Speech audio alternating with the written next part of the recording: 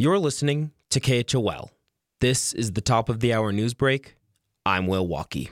The Teton County Board of Commissioners voted Tuesday to change the land development regulations surrounding wildlife feeding and conflicts. Starting July 1st, self-locking bear-resistant trash containers will be required county-wide, and additional mandates are now being put in place for bird feeders, beehives, commercial dumpsters, and fruit tree enclosures, among other things. The aim of these new rules is to reduce human conflicts with wildlife, especially bears, and limited enforcement will begin this summer and fall.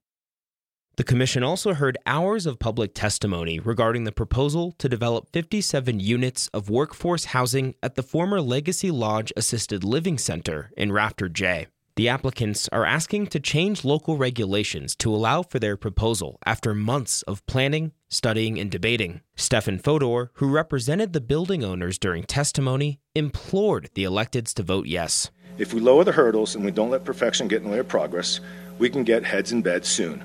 Not 3 years down the line after county approvals for architecture, building, and construction, but soon.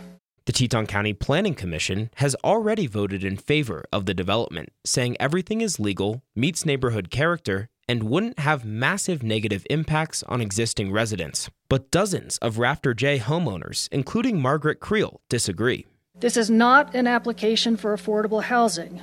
It is an application for short-term, market-rate, dorm-style workforce housing with insufficient parking, reliance on a flawed and pie-in-the-sky transportation plan. The Board of Commissioners eventually voted to delay their decision to several weeks from now to look into the history and exact legal precedents behind this complicated case. However, with whatever happens, a lawsuit is likely to follow. The U.S. Forest Service will spend more than $131 million to help reduce the risk of wildfire across the West. Alex Hager from KUNC in Greeley, Colorado, has more.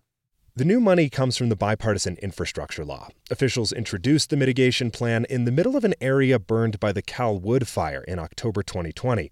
Charred trees provided a stark backdrop as Congressman Joe Neguse from Colorado talked about the need for proactive measures to keep fires at bay. It is clear that fire seasons no longer exist here in Colorado. We have fire years, and the drought underscores that fact. And it is all the more reason and motivation for us to take wildfire mitigation and resiliency seriously. Climate change is driving up heat and drought, making wildfires more severe and more frequent, especially in areas near homes.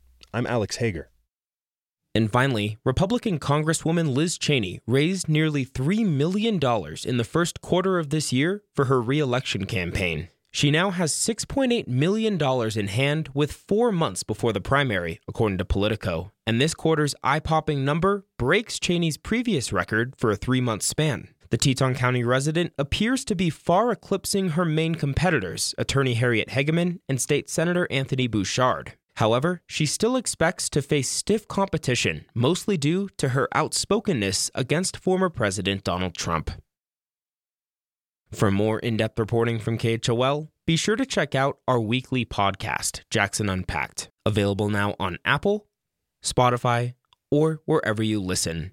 Will Walkie, KHOL News.